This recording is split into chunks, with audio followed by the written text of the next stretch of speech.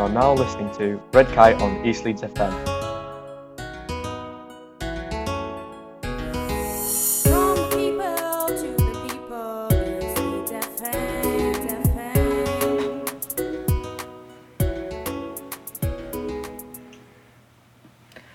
Hello, and welcome back to Red Kite on East Leeds FM. This is our third broadcast.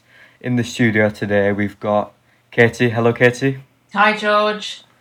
Hi. We've also got Henna as well. Hi, hello, Henna. Hi, George. And we've got Ibrahim as well. Hello, Ibrahim. Hello, George. So, if you are interested in what we're doing here, we have Instagram, Twitter, and Facebook. Instagram is chapel_FM. Twitter and Facebook are Chapel FM. And if you want to get in touch through email, it's info@elfm.co.uk. So what you just heard there was the interview with Matthew and the Wykebeck Walk soundscape or Walk Free, which Sarah, one of our participants in the Next Gen Broadcasting, is a part of. Unfortunately, she's not here today, but she has written a poem, and I think we're going to have a listen now.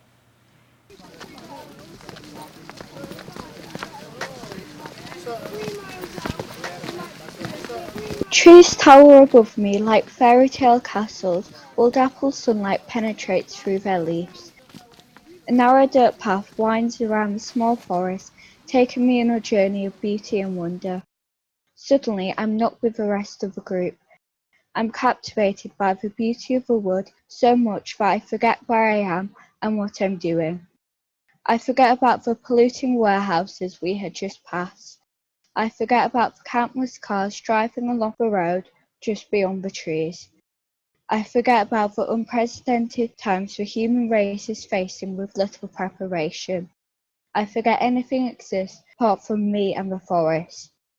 Then I am walking with the group again, along another man-made path, wondering what the world would be like if it all was like that would. Press and hold stop. You are very...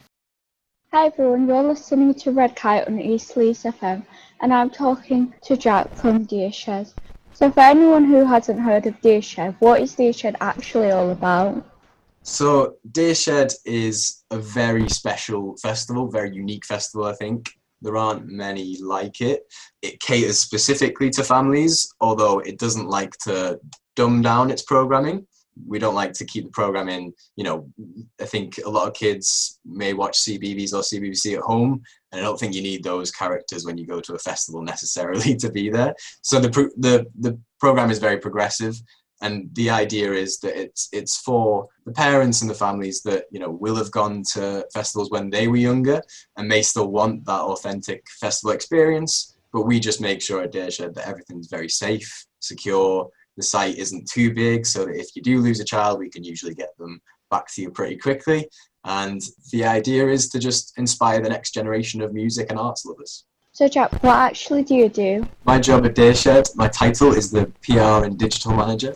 So that means that I'm responsible for a lot of the digital communications that you see coming out of Deershed. So if you see things on social media, on the website, elsewhere, in the media, in music publications like NME or something like that, there's a good chance that I've created that content and given it to that platform and promoted it through there. So yeah, my job is also mainly to sell tickets to Deershed, to make sure that people like you come along every year. How did you actually get started with your job? So I joined almost 4 years ago now. I think you were actually more of a Deershed veteran than I am. Saren, is that right? When did you first go? I've been going for 10 years now. Wow. Yeah, so I'm not nearly as experienced as you at Deershed. I came in at Christmas, so we will have been preparing for Deershed 8. So that was the year that Kate Tempest headlined, and I've been involved ever since. It's something that I'm very proud of. I love every year when we get to see it in full and see everyone enjoying it, and all the kids and parents and people that just come for the music and the theatre and the comedy. And I think it just creates a lot of joy, so I'm very proud to be involved. Do you actually go to a festival on the weekend that it's held? So usually I will be based backstage. I'm not sure if you've ever seen backstage or been behind the production fence. So it's not as magical as it sounds. At Dearshed, it's very, very simple. We don't have VIP areas or things like that. We just have quite simple dressing rooms for the artists. Doesn't mean we don't treat them well, but they do get treated like a real human being. I think at some festivals, you can take them to the backstage area and it's very, very glamorous. It's not quite like that at Dearshed. We're a lot more basic. So that's where I'm based, backstage in the production offices. And usually I'll be there and I'll have a team of volunteer creatives, so photographers, videographers, people covering social media and other things like that, going out into the field to record stuff for me so I can get it online and I can share it with everyone that's at the festival and everyone that's not at the festival as well. So how many people can you actually fit on the Dearshed site? I think the official capacity went up to 15,000. Obviously, we don't sell that many tickets. We like to keep it, small. People that come regularly are scared of Dearshed getting too big, which is really important to us. We take that on board and we make sure that, it still has the original boutique atmosphere. Last year, we sold record ticket numbers of about 10,500 overall. And that was really nice because that was our 10th anniversary. And then the overall capacity with the rest of production will have been around 11,000, 12,000. So did you go to festivals as a child? Not as a child. I wish I'd have gone to somewhere like Dearshed as a kid. I think that would have been brilliant. I was only really allowed to go to festivals when I went to Leeds Festival after leaving college. So I think my experience of my first festival is maybe a little bit dingier than yours.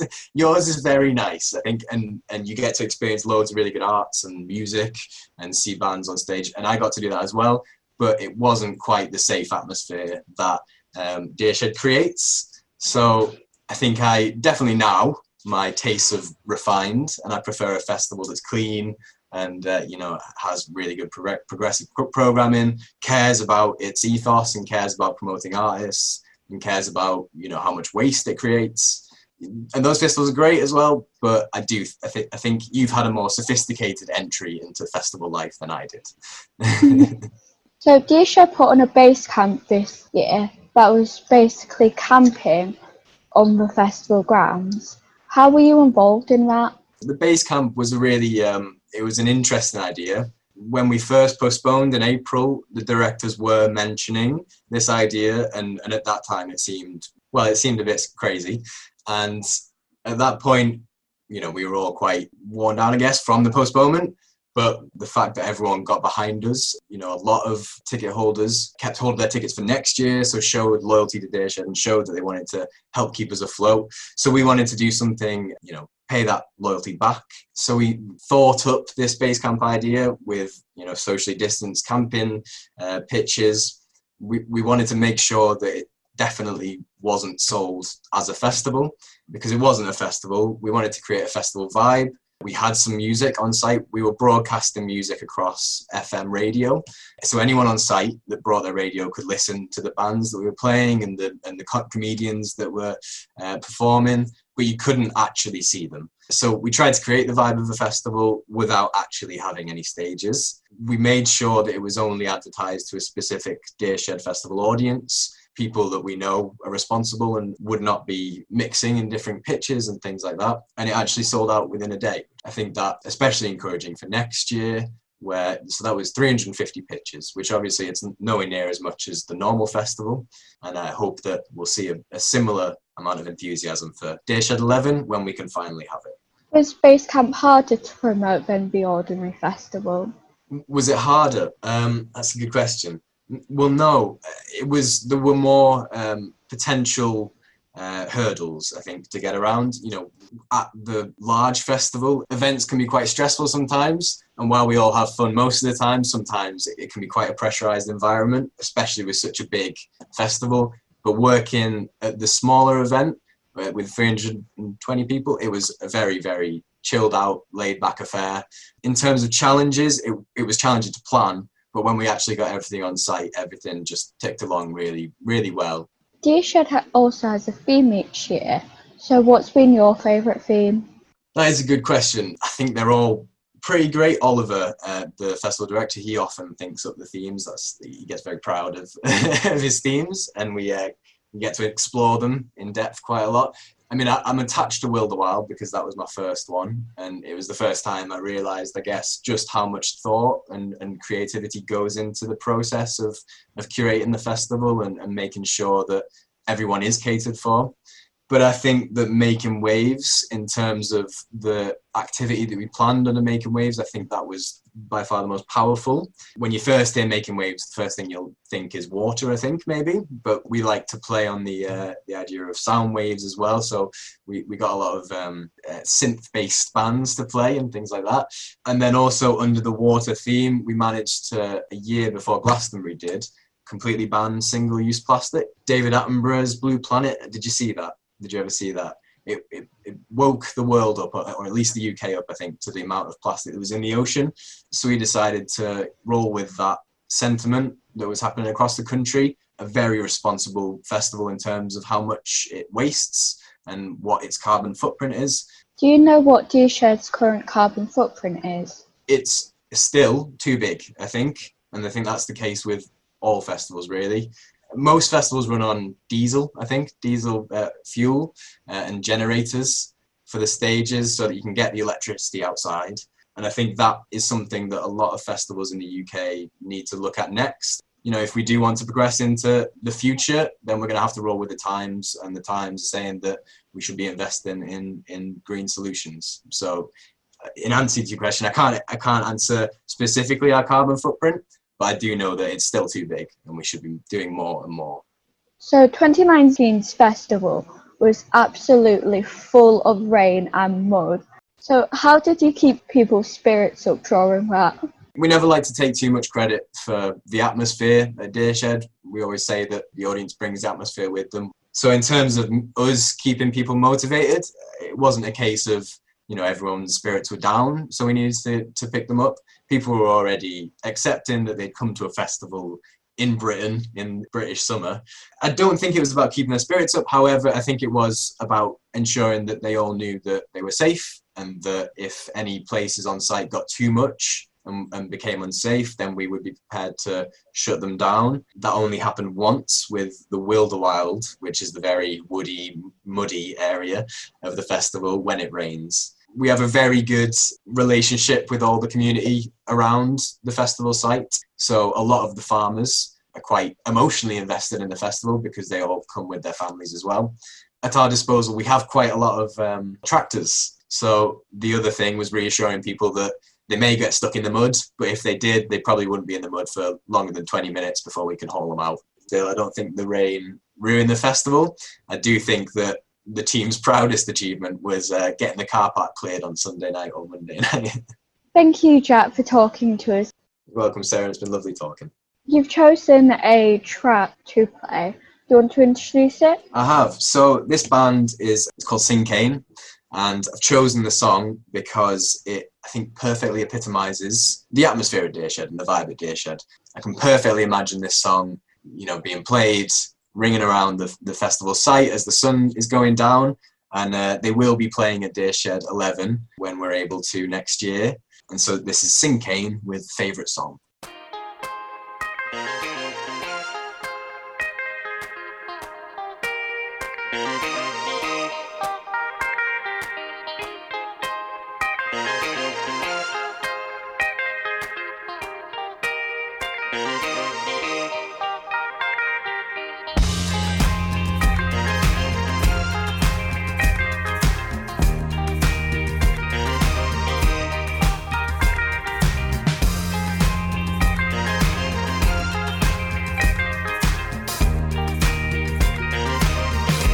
Won't you take me to that place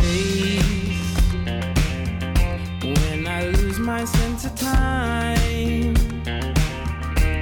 where I escape my fate, when I feel the most alive? Won't you play my favorite song, my favorite song, play my favorite song? Won't you play my favorite song, my favorite song, play my favorite song?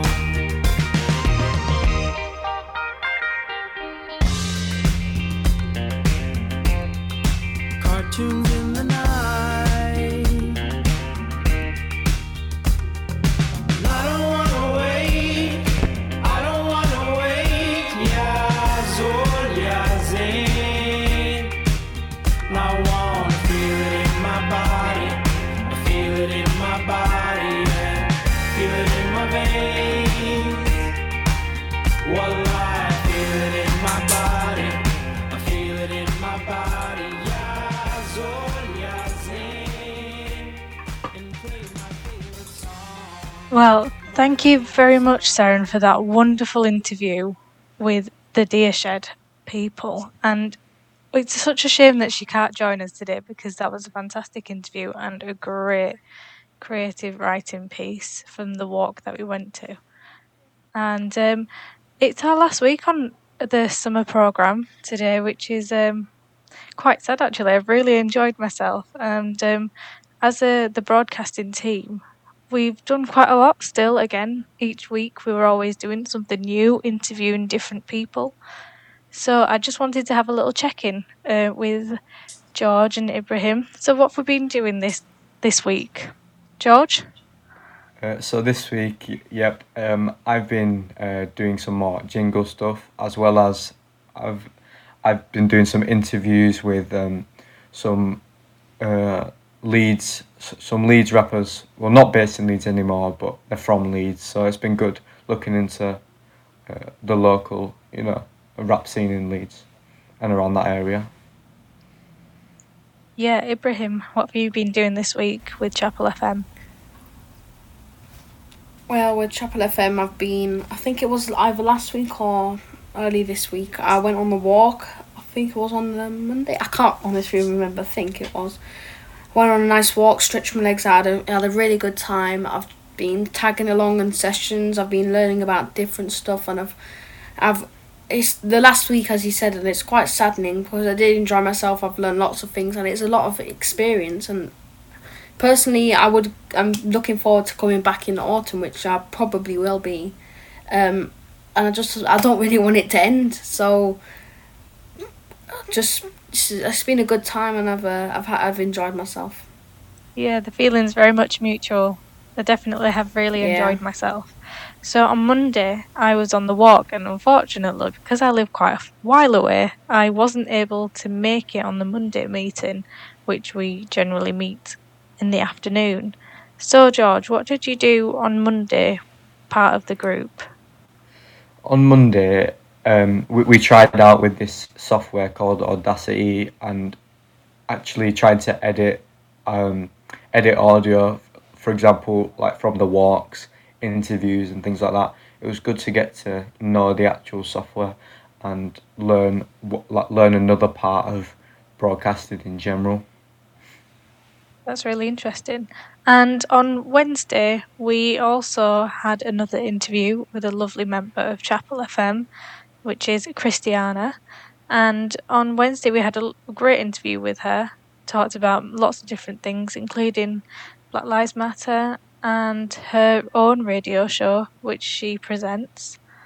And at the end of our interview with her, unfortunately, we're not sharing the interview this week, but we are going to share some of the Vox Pops that she asked us some questions at the end of the interview. And these are some of our points of view on our thoughts of technology and social media and how COVID has impacted our daily lives. So we're going to play some of these Vox Pops now. With the current climate, how has social media been useful to you guys? And in what ways have they been useful to you guys during quarantine? I think social media has been really helpful for me because most of my friends they live a bit far away, so it's good to keep in contact with them. But I've also enjoyed it because I've started an Instagram for my music stuff. It's been good to just get stuff out there. Yeah, so social media has been really good to connect with people and to participate in lots of new things. So I did an Instagram live with Charity First Story, who I've worked really closely with throughout my high school life, and it was really nice to give something back and help with their campaign for National Writing Day. But then other times I think it can take its toll. So I had a break from social media for about a couple of weeks just because I think I got bogged down a bit too much, and slowly my mental health was getting impacted because of the amount of time that I was spending on it, and it was kind of getting me down when I knew I had lots of good things lined up and I knew that my life was good. So I think it's been a really good thing and also quite too much sometimes. I don't really have that much social media, but with messaging and texting my friends, I've been doing it quite a bit because it's just a way of keeping in touch with them. Young people today seem to be the teachers and the preachers and the peacemakers.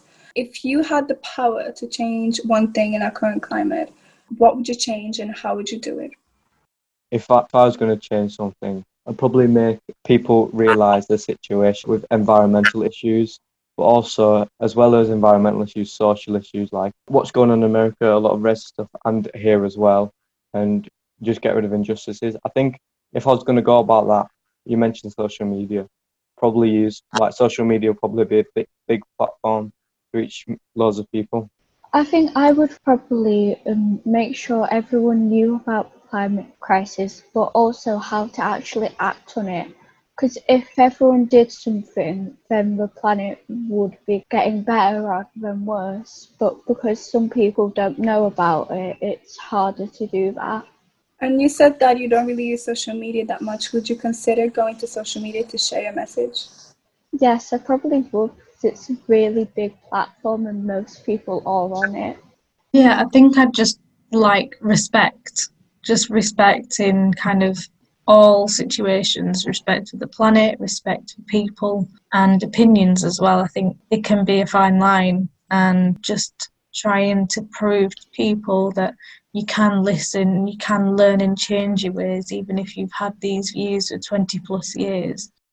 There is still time to change and still time to learn and educate yourself, and therefore be respectful of people themselves and their views, especially young people. I think we do have the power to influence people. We're born growing up with social media and having that platform to speak up and speak out. And lastly, what has quarantine taught you about yourself or the world around you? I think quarantine has actually showed me that I'm pretty productive. As much as I'd like to think I'm not and think I'm always sat doing nothing, I do try and make myself as busy as possible. I hate doing nothing. If in the middle of the day and I put Netflix on, I failed the day because I should be doing something all the time. I've actually learned that I'm a lot stronger than I thought I was, because when like one thing happened, I was like, oh, it's the end of the world, everything's just gonna collapse on itself. And now like so much has happened that it's like I've kind of built up from that. Okay, I'm proud of you. That's cool. I'm glad that you have realized that you're able to handle it. I've learned that it's okay to just relax and take some time off of school and things like that, because I think it's been quite good for me. Even though I've not been seeing my friends, I've been like doing more of what I want to do with music and everything, so I get to focus on what I want to do, which I find important. What quarantine has done, it's been emotional states up and down, but it's taught me that our government in some ways can help, but in some ways they're quite useless. It's also taught me that being at home all the time is not as good as it seems to be, like just chilling all day. Personally, rather go to school than stay at home all day. It seems like a dream come true, but it's really not. It's just quite boring, really, isn't it? Well, thank you guys. You're now listening to Red Kai on East Leeds FM.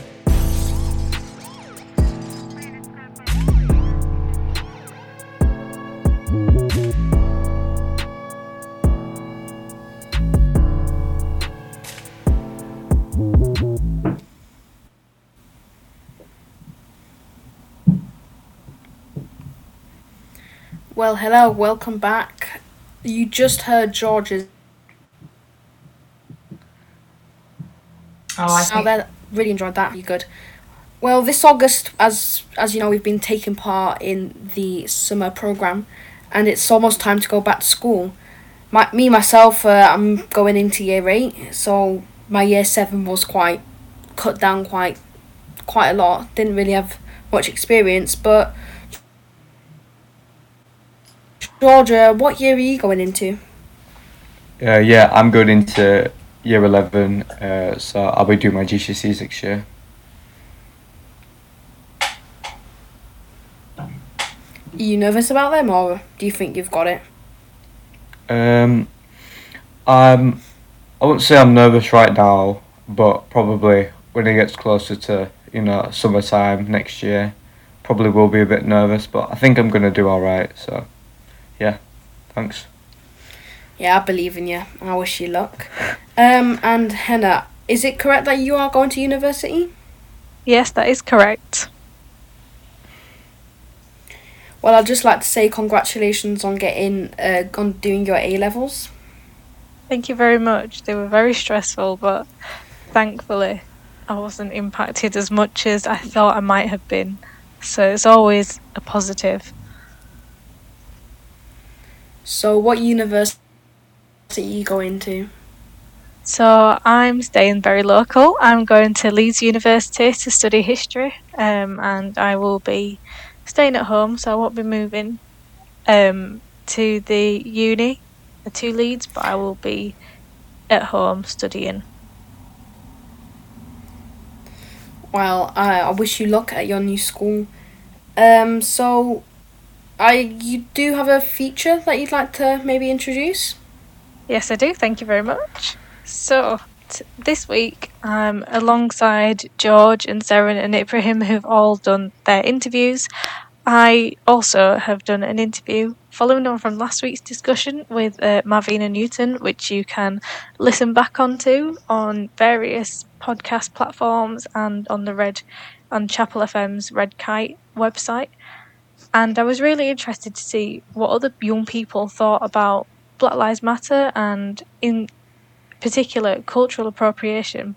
So I contacted one of my friends who I met at school, and we did lots of acting and dancing together, called Tanti Nisingo.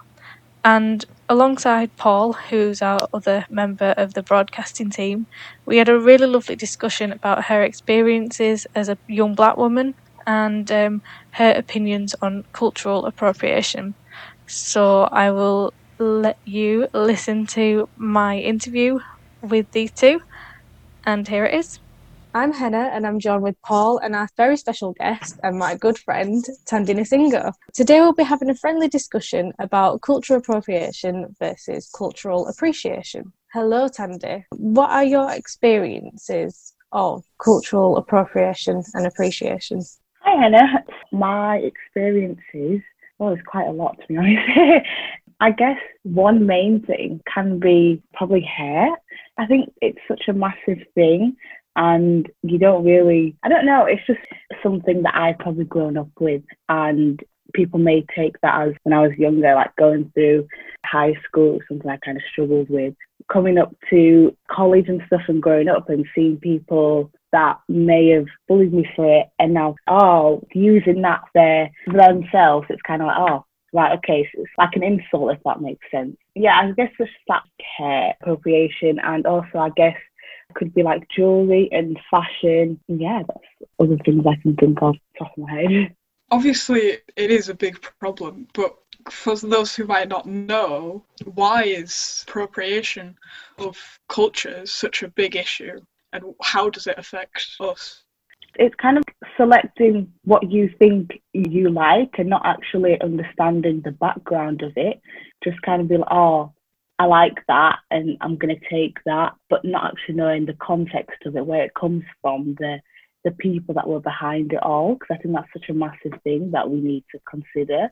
And, just ignoring the actual significance of it. It doesn't even have to be just many things, could be even a headpiece, piece of jewellery, and the way it could affect people. I don't know, just kind of using it as your own trend, but not being able to figure out, just listening and being like, right, I want to learn more about this, not to just for my own kind of aspect, but be inspired, and how can you contribute as well to that culture, not just taking from it. Yeah, so the biggest thing with cultural appropriation versus appreciation is you're taking things from another culture without acknowledging its origins and what its cultural significance to that culture and how it makes someone feel. If you're just stealing, say for a Halloween costume, in the most drastic manner without acknowledging that this is someone's identity, that is not great. And I was just saying that Tandy, your hair, I've known you to have fantastic hair. You've got fantastic hair now, and I'm so jealous. We've got to not use these things that are markers of identity for life. With me, if someone wears a bindi on their head as fashion jewellery, go into a festival without knowing that it's a religious significance, it doesn't have that same meaning that it does as just a fashion item. Well, coming from Russia, the appropriation there must be very different from what people of colour and indigenous folks go through, because we're white and it's not as, it's a cultural thing, but it doesn't happen as much and with less disrespect, honestly, because we don't get that racism on top of everything. Sandy, where exactly are you from? So I am originally from Zimbabwe. I was born here in a small town called Doncaster. So yeah, I've grown up here. However, my parents and family have come from Zimbabwe. And me, myself, I moved around a lot. So I lived in Wales, and so I had so many different cultures around me. I'm very, very thankful for that. However, my responsibility as well to learn about my family's culture, as I didn't grow up there, if that makes sense. It's kind of something that I've had to do and learn, and I'm still learning now. And something that I'm grateful for as well, being able to not just grow up around my culture, but being able to grow up around different cultures. So when I was in Wales, and I lived in Wales for a couple of years, it was amazing, but it was so different. And just learning that, and then coming back up north as well, and just going to like a multicultural school was great. And even now I'm so thankful for having so many different friends from different ethnic backgrounds, which has been I am so grateful, because it's taught me as well just to be appreciative. I know that one thing I want to do is just know more about different people. How can I be inspired by this? How can I contribute? Not just, I want to be your friend because I want to be your friend. I want to be your friend because I want to be able to give something back, or maybe I can teach you something about what I know. So yeah, that's kind of how I've grown up. I can relate to that feeling of wanting to reconnect to your roots, even though you haven't grown up to them. And I didn't mean to ask you where you're from in any matter of disrespect. Okay. I know that's quite an issue sometimes. I just wanted to clear that up. Yeah, it's really great the way you see making friendships, because that's quite a healthy idea, putting back what you take. Yeah. I think we should all try that. I'd love to learn some more from some friends. Yeah, it's certainly something that I love doing, and I, like you, grew up in quite a multicultural high school where I met lots of different people and was introduced to so many different clubs. Tandy, you're a dancer and are a fantastic one at that. It's how we met, and with acting and things like that. I wanted to know, with the arts and the culture and the creative side, how has that impacted on your culture? And what have you seen that seems a bit iffy, a bit off sometimes, that you would want to speak up about? Well, obviously doing performing arts and dancing, acting, singing, everything, it doesn't just come out of nowhere. There's so much background to it, and just learning. It's not just about, what I've tried to do is not just learn about the dance moves or learn about this certain genre of something. Okay, that actually came from somewhere, that came from a culture that years ago. So I guess I can talk about more in the dance aspect. I think just there's been many times going to dance lessons, and any style, could be ballet, could be Afro, could be jazz, commercial, all sorts. There's always, it's amazing to know, be like, all right, this has come from somewhere, just simple 2-step.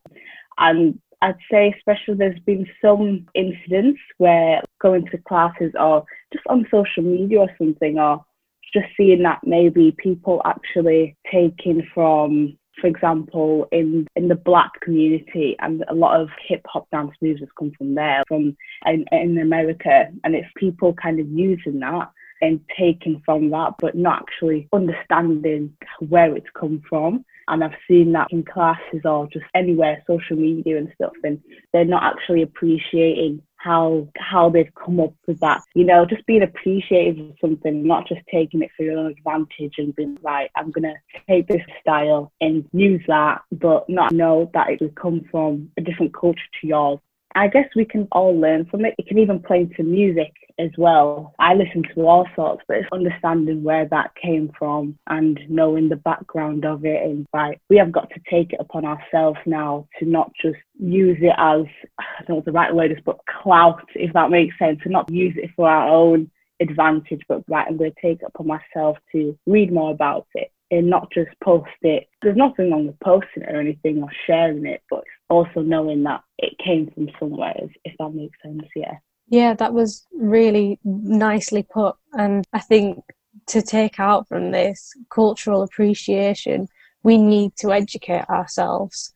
And that's what you've been doing. And it's so nice to see that you do just see past the dance and want to learn more. And I think that's something that we should all try and do if we listen to some new piece of music, to actually go, well, where did this come from? And how did it originate? Jazz music came from the south of America, where it was heavily black population. That adds an extra level of beauty to it. I don't know if you agree. I think it really means more when you know the background and the context. Knowing the context and everything can enhance that type of art, and knowing and understanding it truly is the difference between appropriation and appreciation. And we just need more appreciation for everyone here. Yeah, I agree. We do, and I think this nicely wraps up and you talking about music. So I was wondering if you have had any kind of thoughts on what music you would like us to play to end our discussion and what it means to you. What makes you feel good? Oh, okay, I like that question. I guess there is this song by Loyal Kana that if you've heard, called Ottolenghi. It's kind of something like a chill vibe. Well, thank you very much, Tandy, for your time, and thank you for Paul for joining. Thank you, Paul, for joining me. I think that was such a lovely discussion to share with young people, to show that we do care and we do educate ourselves, and that more people should do this. And you shouldn't be afraid to have this discussion with people, because you'll find that people have lots of experiences and have lots of different anecdotes to share that we should listen to. So thank you very much. And you have been listening to Chapel FM with me, Henna, Tandy, and Paul. Thank you.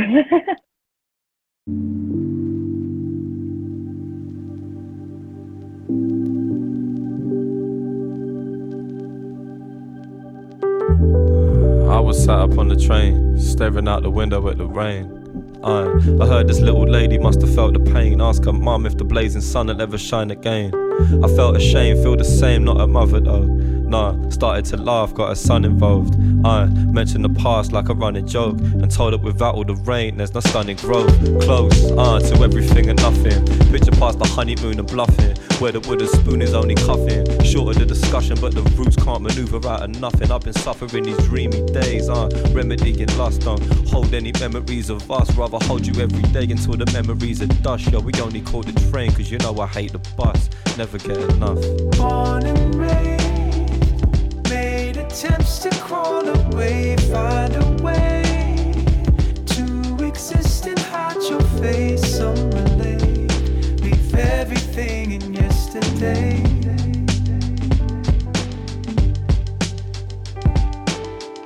They asked about the Bible I was reading. Told them that the title was misleading.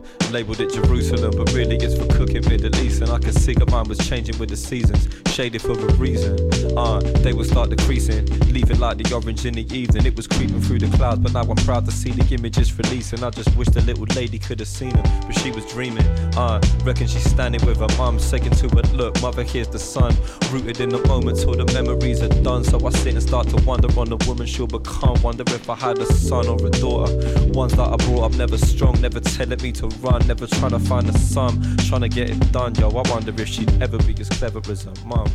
One. Born and raised, made a attempts to crawl away, find a way.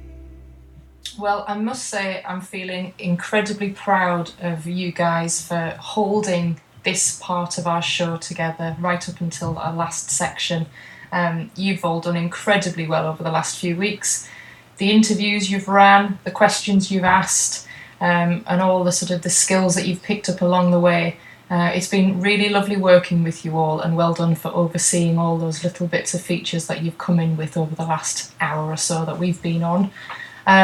This is our last broadcast of the summer, but we will be back with Red Kite in the autumn. And I'd really like to get a sense of what you guys might like to do if you came back in the autumn. What sorts of things might you like to explore? And what have been your sort of best bits and potentially even some of the skills that you think that you've picked up from the last few weeks? Henna, I'll come to you first. Yeah, no, I've really, really enjoyed this whole process. It's been fantastic. We were just saying whilst we were off air that how much we've grown just in 3 weeks in confidence doing these shows, because you were heavily leading them and so was Peter heavily leading them at the start, and now we're able to just get in and present and get involved a lot more. So that's been so great. I think the lives have really shown how kind of just I don't know what to say, but it's just shown how much we can learn and pick up in such a short amount of time. And I've really loved being able to share my experiences and my thoughts and feelings about everything that goes on in life at the moment. I think. Do you think you'll come back to us in the autumn? I know you're starting university, and that's going to be a big thing for you. So as and when might be the right time. Might you come back? And if so, what might you like to do more of, or something I'd love different? to come back. Yeah, I'd love to come back. I think obviously I'll have to see how busy I get. It's obviously a completely new thing for me. Mhm. But I'd definitely love to come back, even if it's just one day in like the next year. I'd love it. I'd love to kind of do some more creative writing. I was part of the writers group as well, and kind of do some more of that. Writing my pieces and getting people to perform it, and just continuing this discussion on diversity and Black Lives Matter, but other things as well, such as climate. I think one of the things we said in that Vox Pop with Crispy was climate was quite a strong topic that we all really wanted to talk about. So yeah. Definitely. And just to point out that the feature that we heard that you did with your friend Tandy, you did the editing for that on Audacity, having not been to our session on Monday, but you got stuck in, had a go at it, and did a blooming good job of it. So well done. Thank you. Really fabulous job.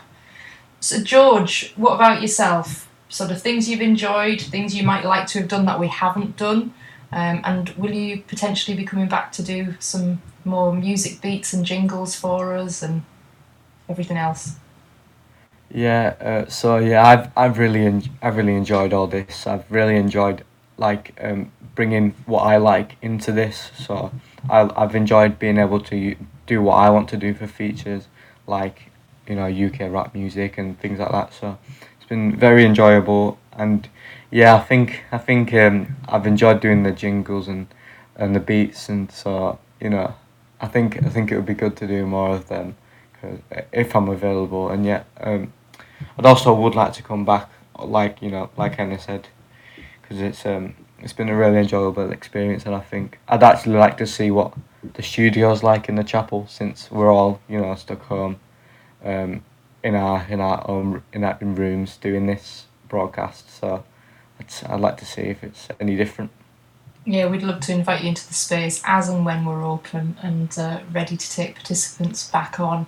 And Ibrahim, how have you found it? You've been I'm not sure, I can't remember how old Seren is, but I think you might be the youngest in our group. How have you taken to it? You start year 8 in September, don't you? So you're not necessarily starting new uni or going into year 11, and you did mention about potentially wanting to come back. So what have been the highlights and some of the skills that you've taken from this? Well, coming to this, I wanted to learn a new skill of broadcasting because I've always wanted to be an actor. And I just want to maybe gather experience, start off somewhere, and I've really enjoyed myself. It's something that I would see myself doing in the future because it fits my personality type. I'd also love to come back in the autumn and finish off my feature, which unfortunately couldn't get played on radio due to the audio. But I'd like to make some more features and hopefully share them out to you guys. I'll definitely come back to autumn if I have the time. And I just really enjoy myself, and I'd recommend it to others. Fabulous. Well, thank you very much. We will be setting up our new Next Generation programme for young people starting in October, in the autumn. So there will be information out on our website and on socials about how you can get involved and how you might like to come and try something for the first time, or if you're a practice musician or somebody who does their own creative writing or does their own blogging or anything, and you want to do more with the skills that you already have, then please get in touch with Chapel FM Arts Centre. Talking about features and finishing off our section of the show, George, you had the opportunity to do your feature the other day. You did a fabulous interview, and we're going to go and listen to that now. Hello, I'm here with James May. He also goes by a stage name, so how would you like to introduce yourself? Well, yeah, you can. James is fine, but if you want to call me Jim Bob Gnarly, I won't refuse it. I've waited long enough to get that name out there, so you say it all you like. Yeah. So I wanted to get in a bit about your inspiration and how you actually wanting to start rapping. Like, what is your main thing? Oh God, what made me want to start? Well, hip hop's my big thing. Hip hop music is. So when I say it's really weird because hip hop's, I wouldn't say it doesn't exist in the UK, but it's not massive. We have as grime, we have drill, we have garage. We don't really have hip hop artists, and yeah, I absolutely love it. So yeah, as long as I've known it, ever since a kid, I've been writing silly raps, but I've never really followed it through or done much with it. So yeah, I figured now that I'm now here later on in life and I've got the ability to record, I may as well do it. So like my early inspirations, my earliest would be like your Wu-Tang Clans, your D12s, even Will Smith were massive when my big brother brought me up a good diet of Will Smith growing up. So all that sort of cheesy, clean cut rap, but like the storytelling were there and the beats were fantastic. So is that why with your song Transmission, is that why you wanted to go for that old school style? So like with that nice beat and like more old fashioned, like compared to what like kids now are listening to, like, you know, like H, Stormzy and people like that. Is that why you chose that, because it's more you?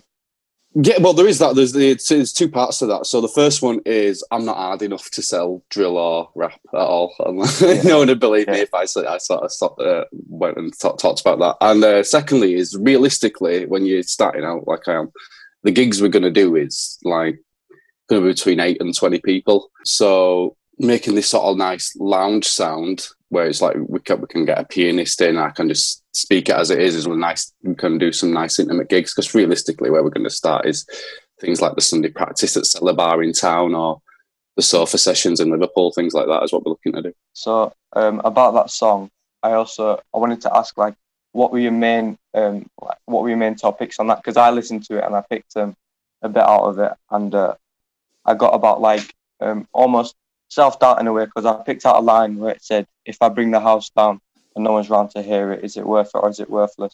That's kind of like I kind of put it as like questioning yourself, or like doubting your ability. So is that what it's about, or do you have a different meaning behind it? Yeah, kind of. It's just a play on the old saying that if a tree falls down and there's no one around to hear it, did it make a sound, sort of thing. Yeah. So it's kind of like, no matter how good you are, I could release the best song ever. I think this thing of us being an independent artist and what you're doing is like, if you could make the greatest song ever, but if no one hears it, is it worth it? Is there any point in it, sort of thing? Oh, okay, yeah, I get that. So, how old were you when you started rapping? Oh God, well, My first release was now. It was my first ever release. But when I first started rapping, I must have been like 14. I remember like kids in school would be listening to your Danny Bonds and your Toms and Etties, and like when you're younger, you pop on some of them bass lines and you'd have a go at that. And then as I've got older, it's sort of gone and changed. So I never really, as much as I love grime and drill, I never really hit those. But I've always sort of been a big hip hop fan. So, for example, one person I absolutely loved and used to sort of try and emulate was Example. I don't know if you know. Do you know Example?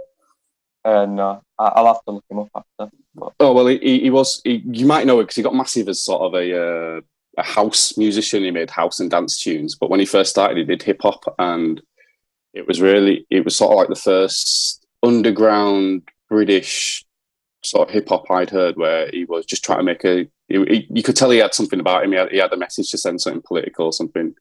And yeah, I all used to blare out my headphones when I was younger. So are you still trying to emulate him now? Have you distanced yourself from that? Are you trying to move into your own style? You said you like emulating him. No, that all stopped as I get older. I mean, you just evolve as you go on, and like even if I look at something I wrote 2-3 years ago, it becomes completely different from what I do now because you're in a different mindset. Like you had my if you look through like my notebooks at when I was early 20s, it's all angry and angsty, and then yeah, as I got older, it's calmed down quite a lot. So have you started taking it more seriously now? As you got older, like because you now put it on Spotify?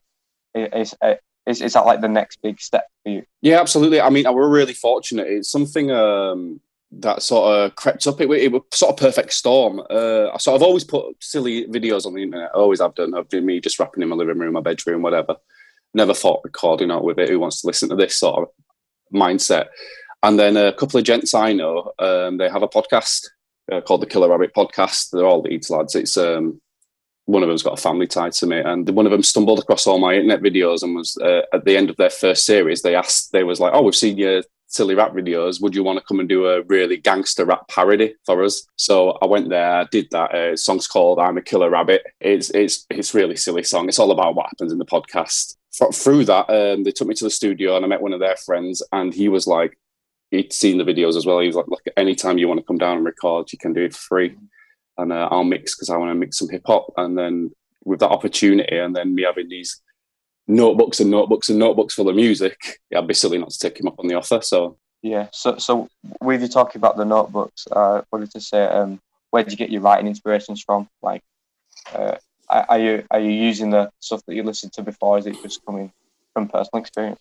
I think you've got to write about what you know. So my biggest writing inspirations, I mean, there were two that I took three, I'd say, that inspired me massively.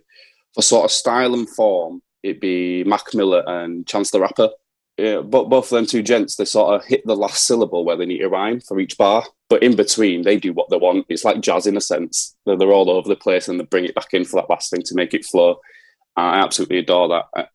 And it's a lot more loose with the imagery. It's up for interpretation more. As for how I write and form the actual rhymes themselves, I don't know if you've heard of it's well old, because I'm well old, but a gent called Big Pun.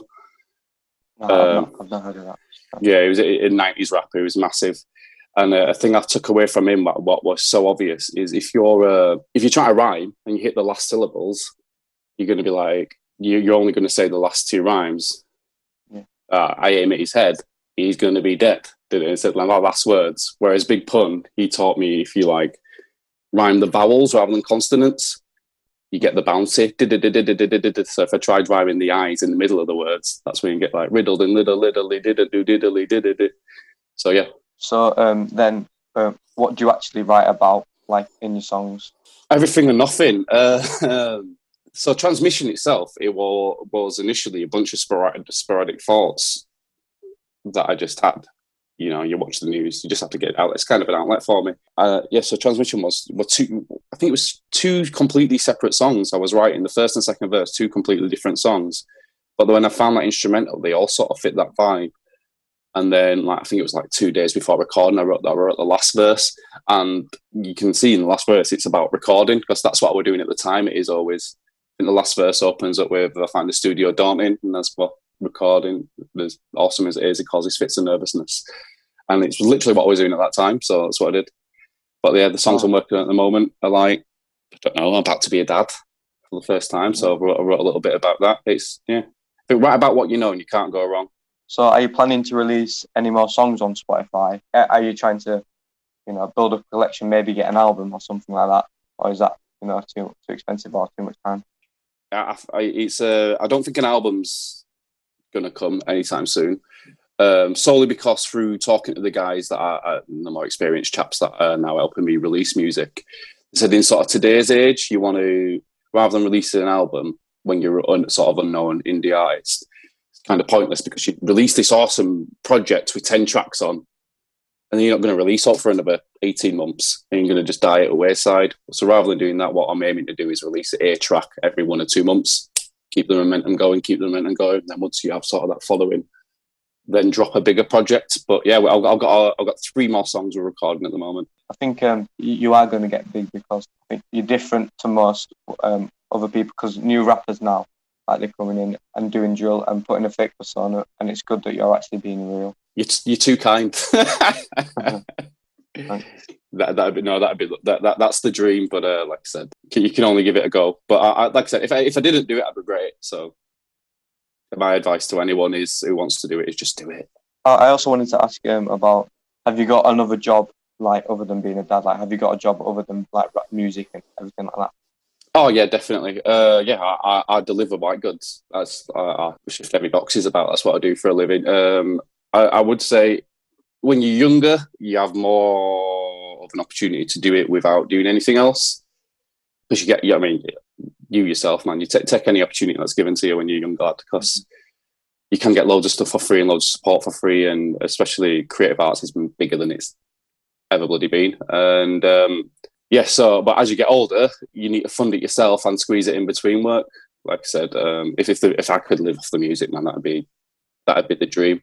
And not even like a big wage. I won't even have to be big. Like if I could earn the same doing music as I do my day-to-day job, that'd be fantastic. But I feel like I should have got it earlier for that sort of pursuit. But yeah, I work hard. I work a normal 9 to 5 and then do the music in the spare time. How have you found balancing it actually between work life and music life? It's all about just not too much of anything.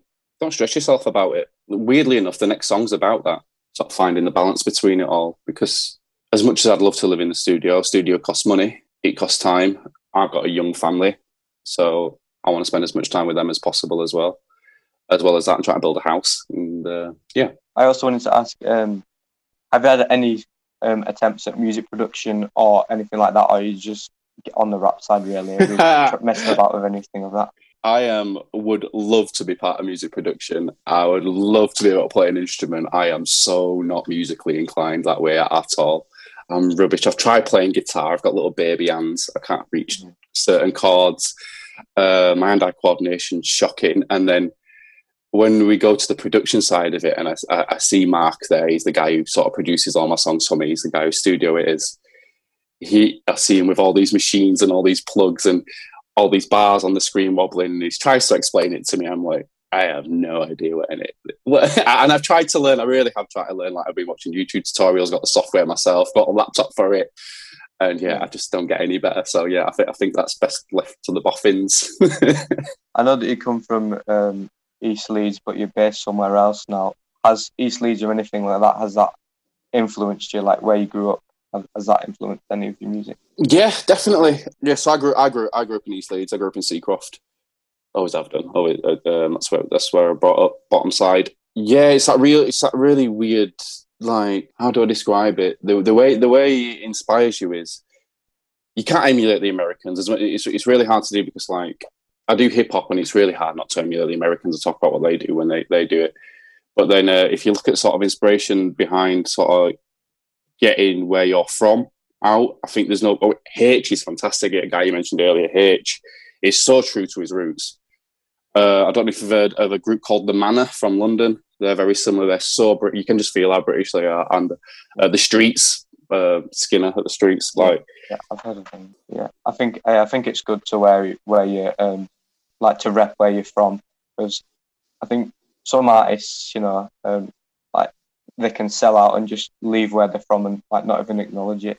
So I think it's good that you're doing that. Yeah, like can be embarrassed. You shouldn't be embarrassed from where you're from. Be fake about it, because that's what's made you who you are. Where do you actually like want to go with music? Like how big do you want to make?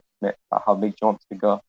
I'm going into it with zero expectations. I won't lie, because I know I'm doing something a bit different. I even say it in the song is I want to be different, but how do I market this? I don't even know who the real target is, and that is so true. I haven't got a clue. But what the reason I started doing music and getting in the studio and getting songs on Spotify is because I want to do gigs. I used to do gigs when I was younger. I got like a theatre background. I didn't do all decent, but like it's what I studied. And then I was in a few rubbish bands when I was a kid. But there's nothing like gigging. There's really nothing like it. I mean, I don't want to get big. I don't want to get money, but I want to get out there and gig and connect with audiences. And to do that, you need songs. You can't go to do a gig without any songs. So that's the sort of the inspiration behind getting out there and making the songs at the minute. So I've got an actual set list to perform. Nice. So can you tell the people like where they can find you and all your Instagram and social media links and everything like that?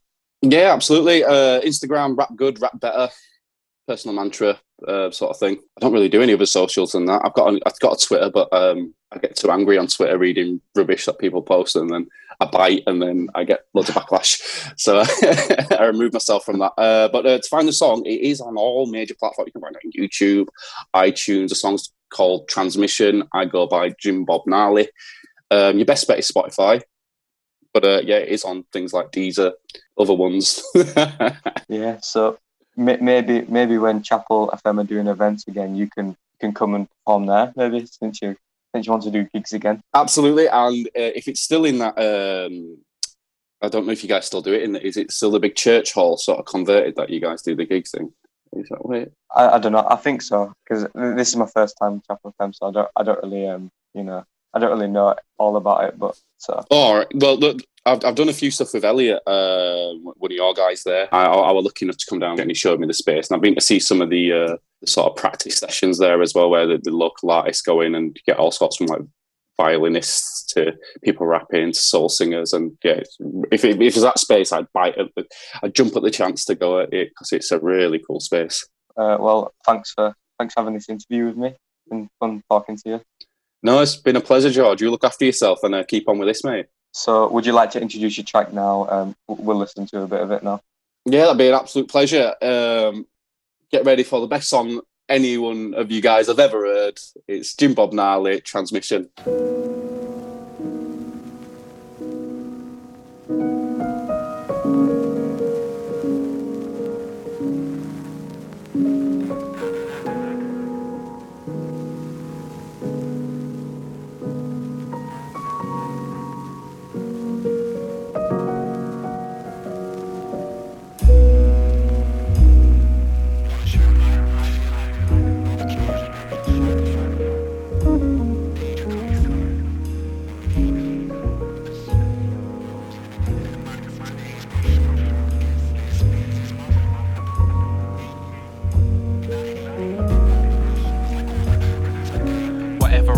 I'm gonna extend it. I build myself up, I'm done with pretending. Preoccupied with these notions and pretense. Smoking tens and that roasting Google Lens help me cope when they present. So I'm cashing out my 10 cents to scoring tens in the present. If that don't make sense, then make sense. Don't state that it's nonsense. Regardless of you plugging in 10 times to my rhymes, well that's fine, but you're kinda stupider than God's friends. In the end I won't preach or defend, cause in an instant man, it's gonna look what we all send. Like for like, time it right, be my friend. I need likes for affirmation, need likes to trump you, so I can run the nation. Despite the faking, I am the creator of the creation. We fed lies now, what's after patience? Well, I'm sick of being patient, waiting on patterns, pending on patterns, so I can get statements. Retire young, life, become a vacation. So I sold my PlayStation so I could invest in getting played on the stations. I guess at best what I've said on this statement is that I'm saying nothing unless you're riding my wavelength. I'm saying nothing unless you're riding my wavelength.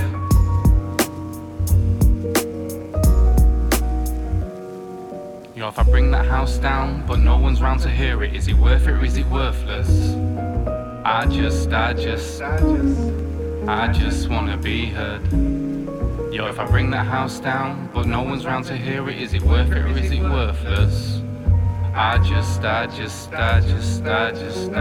wanna be heard. I stopped dreaming cause the dreams are getting loose and lucid. I'm losing sleep over who's I'm choosing to get loosey-goosey. Cause these girls are tripping or falling and I've only got 2 hands to choose. If I'll leave them with a broken heart, that's worse than abuse or bruises. I won't apologise though cause I'm the martyr, and in the end, I'm the one that loses. I guess I'm the Old Spice, like I'm exuding Terry Crews'. Wanna shine bright, but I feel like I'm a Rudolph Cage. I get real shy performing live, I'll probably get booed off stage. I can't escape this gloom I've made. Lost and being pursued, running around rooms, living in Midas' maze. But okay, I guess this maze is my fate. I don't mind the hating, it's the faking I hate. They hide it well beneath shells like all the girls I date. Yo, if I bring that house down, but no one's round to hear it, is it worth it or is it worthless? I just wanna be heard. Yo, if I bring that house down, but no one's round to hear it, is it worth it or is it worthless? I just wanna be heard. I find the studio daunting, and that's for performing. As awesome as it is, it causes fits and nervousness. What they think when they're observing us. Cause they see the act and not what's behind where the curtain is. And I'm certain don't exist. I'm so searching to find out what the hurting is, the purpose is. How do I clear a conscience when it's the dirtiest? How does a worthless wordsmith become the worthiest? Hurt me off mumble rappers and it hurts and makes me tick. Carbon copy rappers, take your pick. I wanna be different, but how do I market this? Oh, and I don't even know who the real target is. Cause real ain't trendy. And if I promise you, if you lend me an ear or two, I'll cut right through and you'll be like, oh ish, who's this dude? How does he talk so smooth, yet take me to school, get hit so hard that my eardrum's bruised? Don't worry about that, just cruise.